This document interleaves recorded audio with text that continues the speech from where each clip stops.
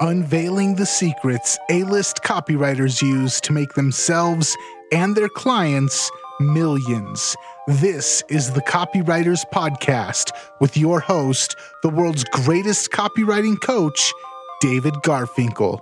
Welcome back to the Copywriters Podcast with your host, the world's greatest copywriting coach, David Garfinkel. David, how are you doing today? Nathan, I'm good. I'm excited. How are you? I'm excited for two reasons. If the video viewers can already see, number one, you got a new Mac and the camera on it is amazing and the audio sounds improved as well. And we have a very special guest. So two reasons for me to rejoice about this week's episode. Yeah, well, I want to say something about the Mac before we get to the main event. Last show, my video literally ground to a halt like a car whose engine died. It was, so I did this out of necessity. I like to buy new toys, but this was a necessary purchase. Nice. And yeah, we got Kevin. Kevin's back. Let's welcome, thank you. Yeah, let's welcome him back for the third time in the Copywriters Podcast. It's Kevin Rogers. And what's up? No matter what we do, he can't seem to scare him away. I don't know why you keep having me back. We are definitely going to violate some kind of FCC something. Have already done that many times. So we're grateful to have you back, Kevin. And he's been on before, as regular listeners and viewers know, to talk about humor. And we greatly appreciated that. But today we're going to talk about something different. Mm-hmm. I would call it, see if you agree, Kevin, 10 rapid fire steps to get a first draft of your sales page down on paper or screen. And besides being a successful and experienced stand-up comedian, Kevin's also an A-list copywriter and author of 60-Second Sales Hook, as well as a great teacher. And Kevin, can I call you a community organizer? Yes, sir. Okay, he's organized Copy Chief, which is a powerful online community for copywriters. But let's get to his 10-step process right after we get to this. Copy is powerful. You're responsible, especially today, you're responsible for how you use what you hear in this podcast. And most of the time, common sense is all you need. But if you make extreme claims, and or if you're writing copy for offers in highly regulated industries like health, finance, and business opportunity, you may want to get a legal review after you write and before you start using your copy. My larger clients do this all the time. So, Kev, again, welcome back. Thanks. And this is known to some people already as your 4x6 strategy. That's right. What you say? Could you sort of talk about the genesis? Where did this come from? Yeah, I was particularly interested to run this by you because so what it is this was my survival tool, David. As you know, I was blessed to have John Carlton as a great friend that as you are, and for me, a real mentor. And so when I would go to John and be stressed out, it was always over the same thing because I had so much trouble starting my first draft. And John, as he would say, you just, stock the desk a little. And you just pump it out, stream of consciousness. He goes, and in that way, hey, if you get hit by a bus or something, at least the client's got something, just get something down. And he had all this great reasoning. It made sense, but I couldn't do it. I just freaking couldn't do it. I don't know what it is. Like everybody has their own little trauma to deal with as a writer. And mine was, Let me tell you something about what Carlton says he does, which I think for someone like you would never work. And I'm sort of halfway between you and him in that regard. What he'll do is he'll just barf out a bunch of stuff on paper, and then he starts editing it because he says writing's really hard, editing is so easy, and he tricks himself into it, and he gets in this flow state, and all of a sudden the thing starts to appear. I have a feeling you have like higher initial standards, or at least you used to when you were having this problem, that it really had to look good when it landed on the page to begin with. Not even that? I guess. I don't know. I honestly don't know what to attribute it to. I think of it as resistance, like Pressman talked about, right, in War of Art. And it's funny, Dave, it was so bad, I couldn't even finish that book because I just reading about and thinking about the resistance made it worse. That's how much anxiety I had around that first draft. And so I realized a few things would help. One is that I would stop taking it seriously, and I would write a spoof of the actual copy I was supposed to be writing, and I would like an onion version of the actual sales copy, stuff that would have gotten me in a lot of trouble if it somehow got released even to the client. And did you ever accidentally hit send? Oops. Yeah, that would be bad. That'd be bad. Dear dickhead, it just be what is this? We can't open with that, and so yeah, very important to go back and change the beginning. But yeah. So that would kind of get me past overthinking it. But then I came up with the thing where I was like, okay, I realized what my brain was doing. My brain just wanted to be linear. And very rarely is it a good idea to start top to bottom and write that way, right? I always tell people, they go, should I start with the headline? I go, well, in John Carlton's simple writing system, headline is step 10. You know what I mean? It's like, and I've never had a headline that I started with that won out in the end. You're going to find something better in a bullet or somewhere in the body copy, right? And so, but my brain just wanted to do that. So what I did is I started just chunking out the parts of the pitch that I knew needed to be there. And I got them down to 10. And then what I would do, I really like 4x6 index cards. These are like I have them all over, and I just go through at the end of the week and I go, okay, I did all that. So to a fault, I use these things to get my thoughts out. And so what I did was I would write at the top each part of the pitch, and then I would summarize what I knew about it on front and back, and that's all the space I gave me to just summarize. And just did two things for me. One, it helped me know if I knew everything I needed to know to start writing, because if I could summarize every part, my research was done and I was good, right? And then the other thing it did was it satisfied my brain to be able to move on and actually get in a flow state and even just attack one part at a time if I wanted. But I couldn't even go and say, just write the offer, write about the modules, just write the guarantee. I could do that to a point, but my brain was still like, nah, you're not there yet. And frankly, I think we should, whenever possible, write a linear draft like John does, where you're just like having that, because then it'll be a conversation and it'll be congruent. And this 4x6 process would allow my brain to then go do that. Oh, that's interesting. I understand. I mean, I think I have a similar reaction. I probably experience it differently. And that is, if I know there's going to be a roadblock at this point in the copy, I'm not even going to get started, because, I mean, I'm trying to think of a polite way to say it's like having a blue pen or something. It's like you're just going to get frustrated. But anyway, that's interesting. What you're talking about also reminds me of Gene Schwartz's concept of assembling, where you're just creating chunks and then you put the chunks together. So that's interesting. Once you got this process under your fingers, did this work for you? Yeah. It sort of saved me. It gave me a process that, again, I was able to narrow down the real resistance I was having to getting started and put it somewhere out of my brain onto these cards, and then I could write. The other thing it does, that now I've been using this so long, now when you just need a good enough sales pitch, and this could be in an email, this could be in anything you need to put out.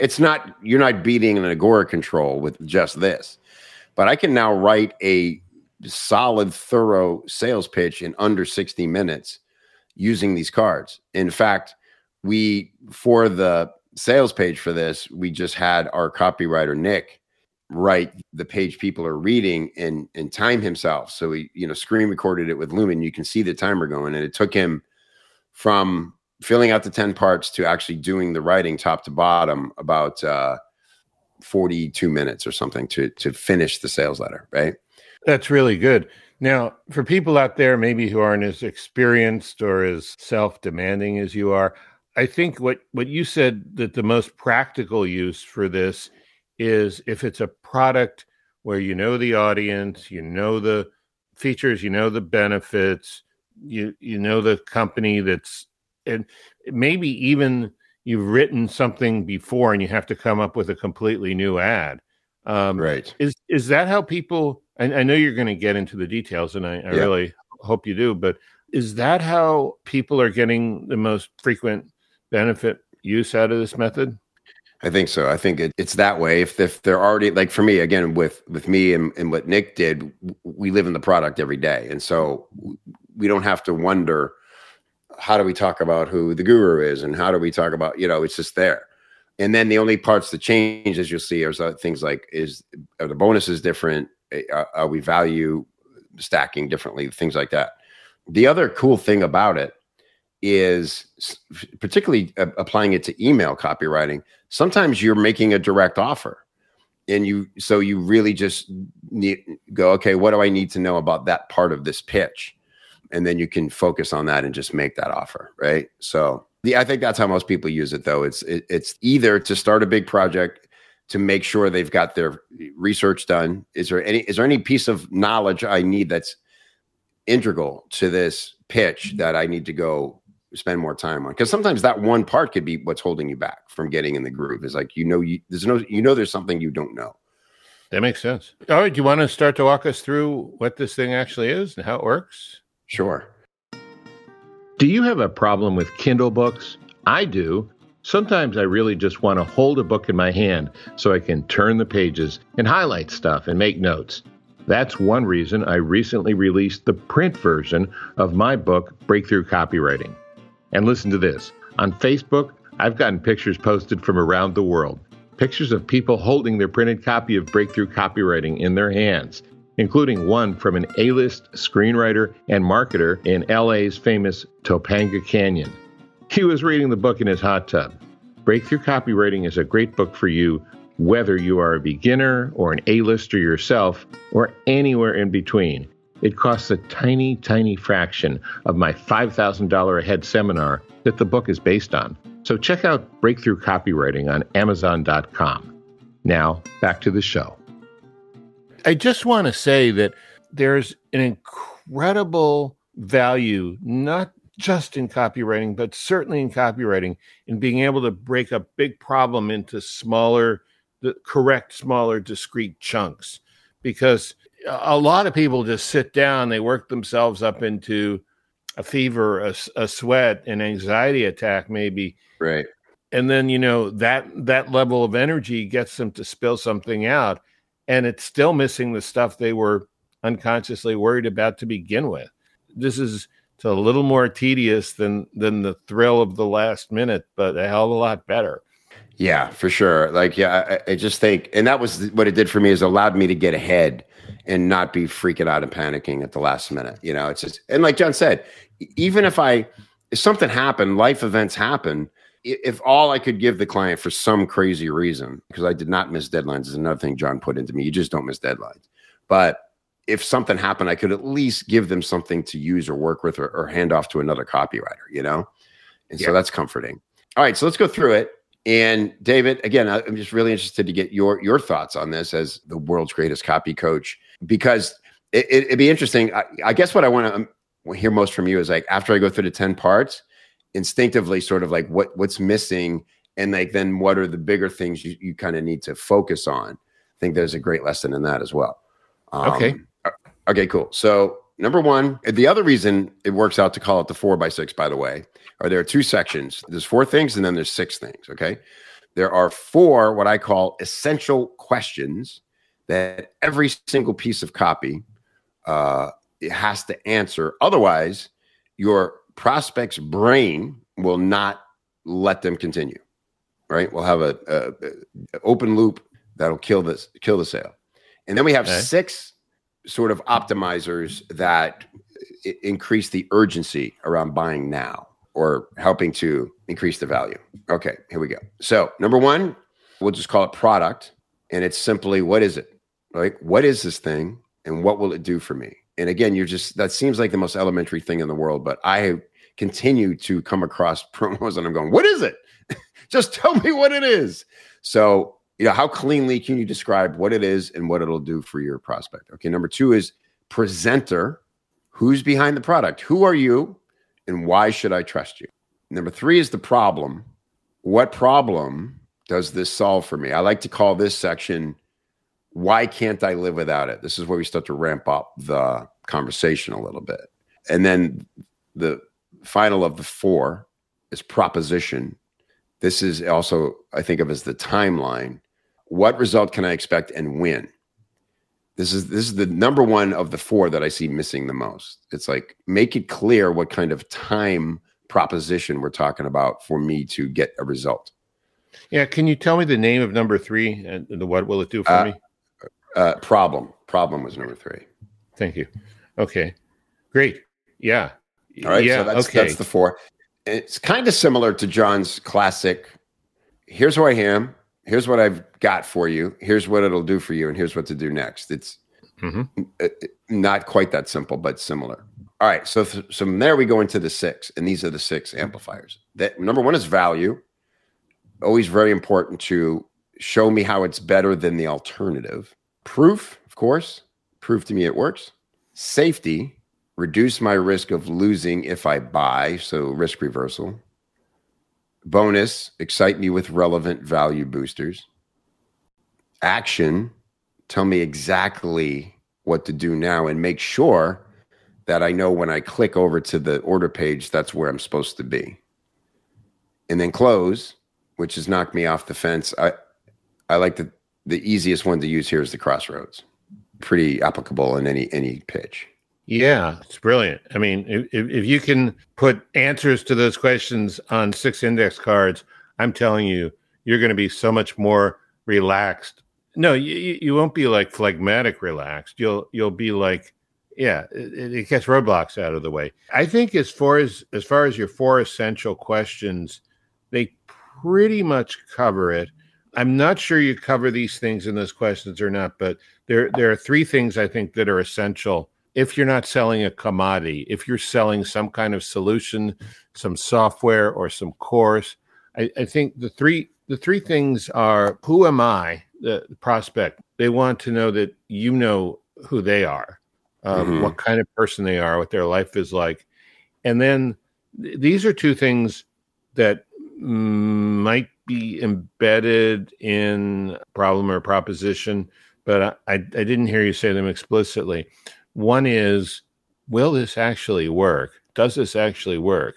Which, kind of might fit in proof, but underneath there. But I think it's, well, there are 3 kinds of buyers. There are the impulse buyers. There are the devotional buyers. And if you've got your, a narcissistic guru relationship with someone, they'll follow you wherever you go. Yeah. But then they're your like sort of middle of the road, common sense, logical, prove it to me buyers. And I think in the larger world, they're the majority of the people. So they're going to want to know, does this work and will this work and will this work for me? Can I make it work?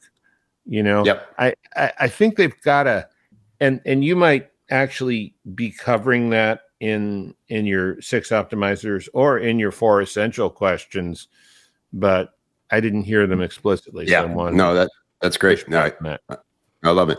I just wanted to clarify on that. The way that I think about this specific issue is the 3 core objections, which are, can I trust the person selling this? Can I trust that it will actually work? And then can I trust that it'll work for me? Those are usually the 3 most common objections that I come across when person to person selling and try to think about when I'm writing a sales letter. Yeah, I love it. This is exactly where I was going, Nathan. So I appreciate that. I think of it as the 3 belief shifts, right? Exactly what Nathan said. And to me, that 3rd one is the biggest. Will it work for me? To me, I think of that as more the biggest objection to overcome, because that's where self-doubt comes in. Or do I know I'm a course junkie, and is this one going to be, am I going to get killed if my wife sees this on the credit card, or my husband or my partner, or whatever? And I think that's the one that deserves the most care, is that future pacing and a lot of proof. So these are all really good and valid. And I think also, relate to the prospect's a good one. I think that comes in problem, where you say, here's why. because to say, here's why you can't live without it. The reason I like that phrasing is you is the key word. You, if I know my avatar and I'm talking to you, I want to hit on a problem that you go, oh, this guy gets it. He knows me. He's been through this. Not just because I say I've been through it or I gloss over the top of it. And keep in mind, this is just to get the first draft out, like you said, David, right? It's like getting down the font. So the things that you'll need to do once you get into the actual writing are probably make another little right at the top of your page, the 3 beliefs, like Nathan pointed out. And what was the first one you said? You said relate to the prospect. Does this actually work? It's an identification thing. Like if I had no sense of humor and I was like really shocked when you were, being funny, that would like indicate I don't know who you are. Yeah. And something is wrong. You're on my podcast and I don't know that you're a professional comedian. Yeah. Right. I mean, so it obviously not that specific, but again, I think you were asking me a question that really, I think the 4 essential questions, I think they're great for starters. And so my thought might be, further down the road, a second draft, the finished copy. I think you've got to build something into the process that will lead to those things. But I think this is great as a way to get started, and it's a very smart and effective way. It actually looks linear. Of course, it's not. It's like boom, boom, boom, boom, boom. Right, all over the place. You could use it. We usually use it pretty linear. It was sort of created that way. And I think the other things are obviously like. So the belief shifting to me is the big one that you have to, once you get your first draft down, what I would do is like, okay, now I've got this down. I've got the fundamentals. And now I can start, I'm free in the body copy to explore how do I want to have that conversation about the beliefs, right? My brain is free to focus on that, knowing the other parts or because another thing that would happen to me is I would get, the ADD would kick in and I'd be like, I get an idea about the offer or about, and then I would get distracted. Yeah. I mean, I think it's both. I mean, I can imagine anxiety rolling off people's back once they've finished the 10th card. Yeah. And also this is it's like a hall pass for your ADD, right? Once you got this down, you can go anywhere you want because you can always come back home to this. It's a good way to put it. Yeah. Because the other things are like, again, I talked about the headline is like my brain just wanting to noodle around with a headline that I knew I wouldn't use. I knew I wasn't ready to write the headline. This would get me ready for that. And the other thing it would do is if I needed a big idea, it would allow me to now have that session free of distraction that there's other parts I haven't considered yet. It's sort of like the fundamentals are there. And now, okay, what am I saying? What argument do I want to ultimately make to my jury here? And what is the big idea I'm going to open with as the leading counsel on that proposition, right? That negotiation. So, yeah. And it's kind of maybe an unacceptable risk to think about that stuff if you're afraid that you're not going to have the fundamentals to rely on. And it's also a reasonable fear to think, oh, shit. If I start working on a big idea and a closing argument to my jury, I'll never get around. I'll be so far down the road. I won't even be, it's going to be like going back to kindergarten to come up with these 10 things. I'm not even going to want to do that. It's going to be boring. Right. Right. But you think about it, it's like, even if I like this analogy of a court case, because that's your proof. That's your evidence. Those are your exhibits that you're going to really, that's your case. Like that's the foundation of it. If your opening statement stumbles or something and you're like, I give him a C on the opener. Well, if your case is solid enough, if your 10 are all there and really convincing, you're probably still going to win the case if you should. Yeah. Okay. So I don't know if this is a pushback or an interesting objection.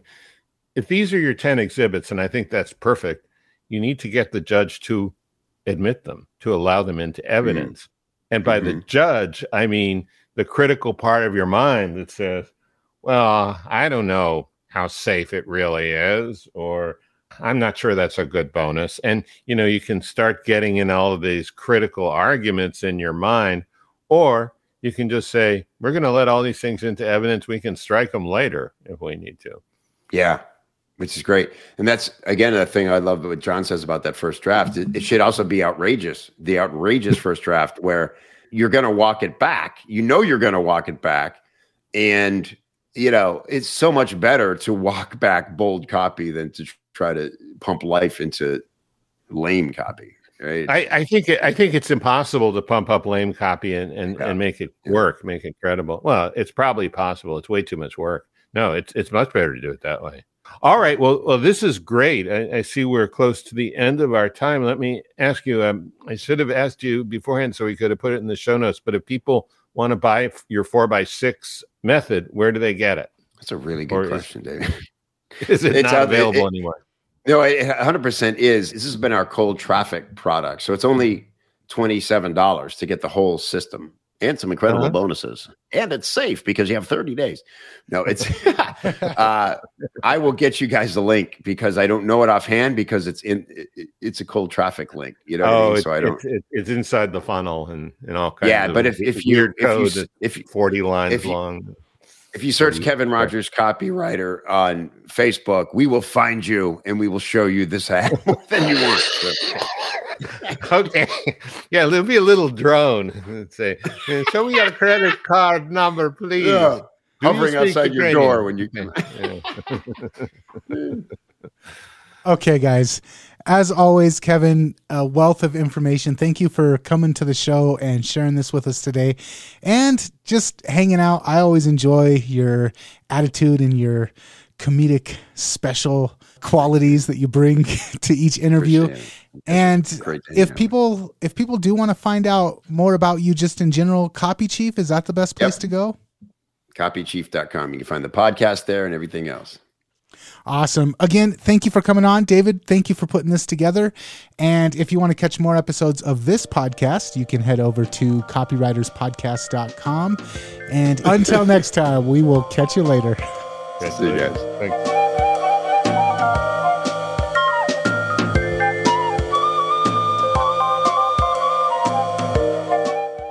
Before we go, a quick question. Would you like to have me as a guest on your podcast? Let me give you an easy way to contact me about that. We've put up a form on garfinkelmedia.com, and it won't take much more than a minute to fill it out. So if you'd like to have me on your show, just go to garfinkelmedia.com and fill out the form. That's garfinkelmedia.com. Thanks, and see you next time on the Copywriters Podcast. This is the Copy and Funnels Podcast Network.